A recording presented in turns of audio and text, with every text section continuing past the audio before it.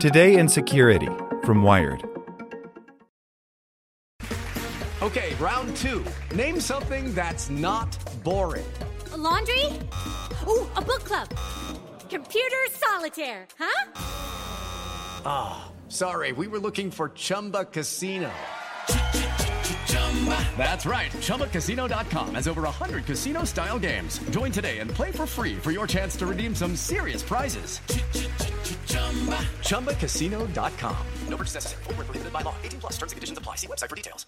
Want to learn how you can make smarter decisions with your money? Well, I've got the podcast for you. I'm Sean Piles, and I host NerdWallet's Smart Money Podcast. Our show features our team of nerds, personal finance experts in credit cards, banking, investing, and more. And they'll help you make the most of your money while cutting through the clutter and misinformation in today's world of personal finance. You'll get clarity on strategies to help you build your wealth, invest wisely, shop for financial products, and plan for major life events. Listen to NerdWallet's Smart Money Podcast wherever you get your podcasts. Today in Security from Wired. All the data Apple collects about you and how to limit it. Cupertino puts privacy first in a lot of its products, but the company still gathers a bunch of your information.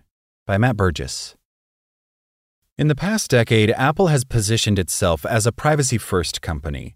It has butted heads with law enforcement for encrypting people's phones, messages, and FaceTime calls, and battled Facebook over its creepy ad tracking practices. But Apple's business model is also shifting. For years, Cupertino has made its money by selling expensive hardware, iPhones, iPads, and Macs. However, it has recently pushed to boost its profits by increasing its services, such as subscriptions to Apple Music, iCloud, and Apple TV, and its advertising business is quickly growing. As a result, Apple users are starting to see more ads inside some of Apple's apps. Apple has always collected some data about its customers, as all businesses do, but its increasing push into services and advertising opens the door for more potential data collection. I look at Apple as a positive game changer when we talk about privacy, says Pernille Tranberg, co-founder of Danish think tank Data Ethics EU. Tranberg says that Apple was the first to block third-party tracking cookies in its browser and has generally put people's privacy first, although it is not without controversy. I think they are responsible for a lot of positive privacy change. They have actually been doing stuff before it was demanded by law. However, as the company grows its advertising business, there is likely to be increased scrutiny around its practices and the information it has about you. Here's what you need to know about Apple's data collection. What Apple knows about you by default. The data Apple collects about you is outlined in its privacy policy, which runs to about 4,000 words. That's a similar length to other big tech firms. This policy broadly outlines what Apple collects about you, which can include information you provide plus data from some third parties. Apple also has multiple privacy guidelines for its individual products and apps, which more specifically outline how they collect and use data. There are around 80 of these privacy outlines, ranging from Apple's advertising and research programs to Apple Books and sports. The guides are linked within apps and are online. While some information is repeated, in total they hit around 70,000 words, around a novel's worth of legalese. Apple's privacy policy and its extra information guides all start in a similar way, each declaring that the company believes strongly in fundamental privacy and rights and tries to minimize the amount of data it collects. Broadly speaking, it collects a lot less information than Google or Facebook and has backed up its claims that it is privacy-focused. When you start using Apple's products, it collects information about you. This can include data needed to sign up to its services or buy products, such as your name, email address, and Apple ID that you create, and your payment details. This kind of information is gathered by almost all businesses you buy things from. Apple's privacy policy also says it can collect data on how you use your devices. This can include the apps you use, searches within Apple's apps, such as the App Store, and analytics or crash data. Other information Apple can collect about you, often only with your permission first, can include your location information, health information, and fitness information. You are not required to provide the personal data that we have requested. However, if you choose not to do so, in many cases we will not be able to provide you with our products or services or respond to requests you may have, Apple's privacy policy says. In short, if you want to use some of Apple's own apps, then you may need to hand some data over for them to work. In many instances, Apple says it has designed its systems to process much of your data on your iPhone or iPad and not send it back to the company's servers. Game Center, for example, recommends friends to you based on the information on your phone and isn't sent to Apple. Spending summaries created by Apple Card, which are based on your transaction history, are made on your phone, Apple says. It also says it has introduced techniques to stop it from collecting too much information about you.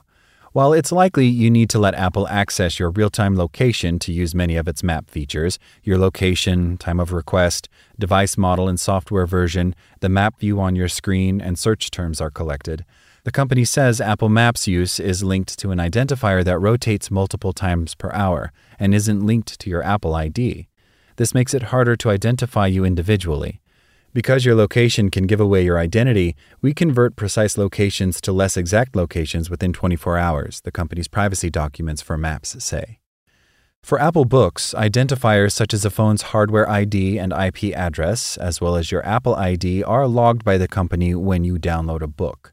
However, your reading activity itself is assigned to unique identifiers, so that Apple does not learn a particular user's reading activity. The data Apple gets about you, if you let it.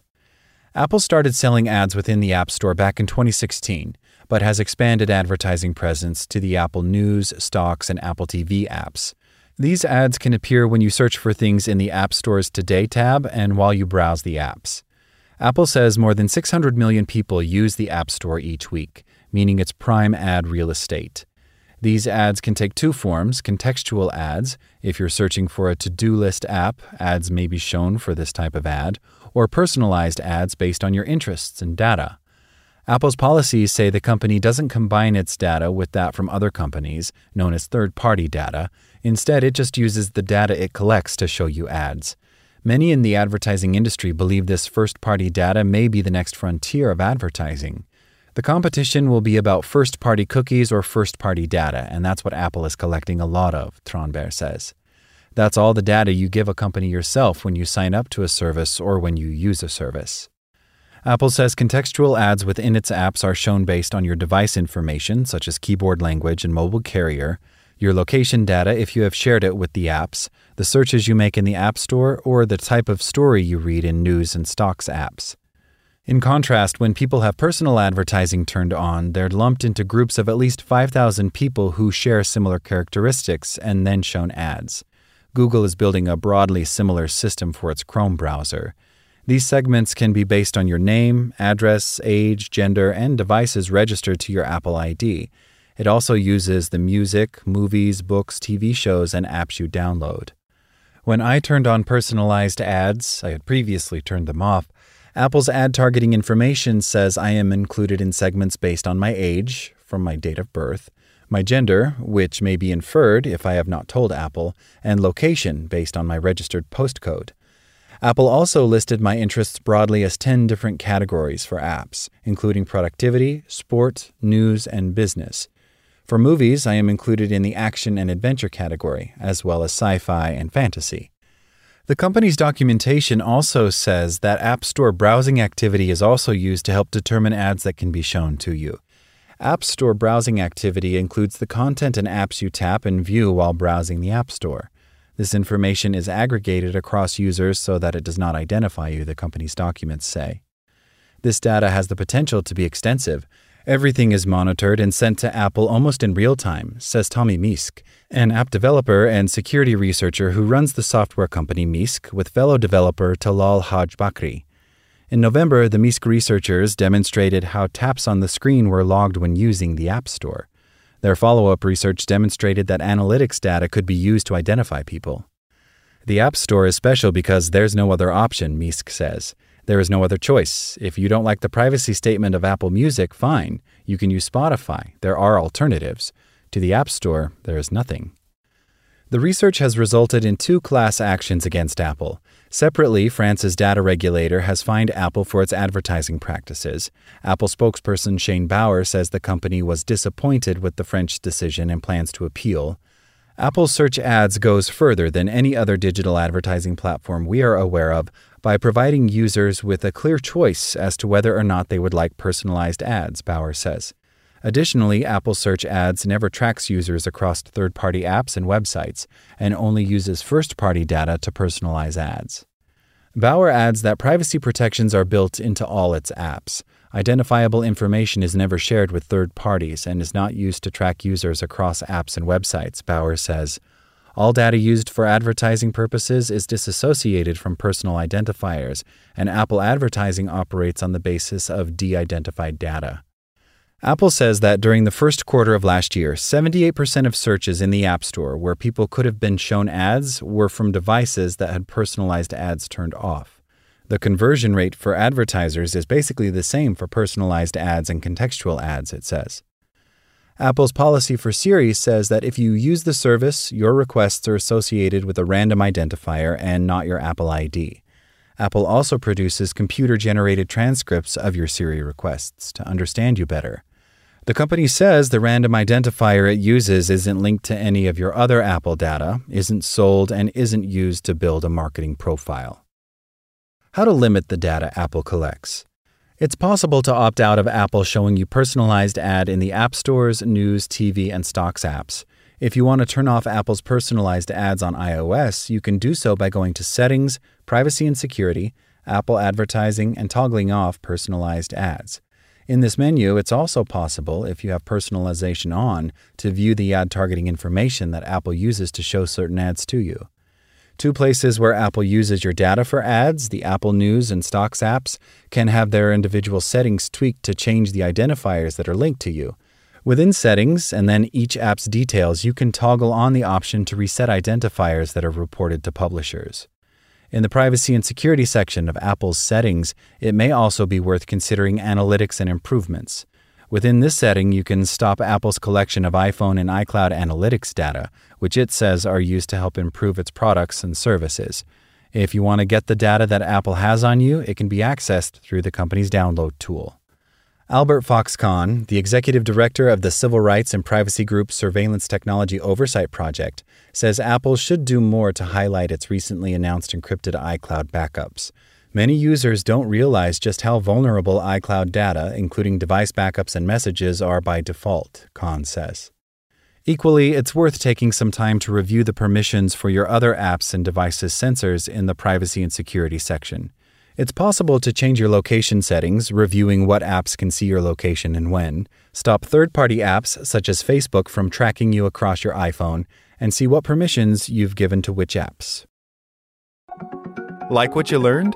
Subscribe everywhere you listen to podcasts and get more security news at wired.com/security. Hello, it is Ryan, and I was on a flight the other day playing one of my favorite social spin slot games on ChumbaCasino.com. I looked over at the person sitting next to me, and you know what they were doing? They were also playing Chumba Casino. Coincidence? I think not. Everybody's loving having fun with it. Chumba Casino is home to hundreds of casino-style games that you can play for free anytime, anywhere, even at 30,000 feet. So sign up now at ChumbaCasino.com to claim your free welcome bonus. That's ChumbaCasino.com and live the Chumba life. No purchase necessary. VGW. Void where prohibited by law. See terms and conditions. 18+.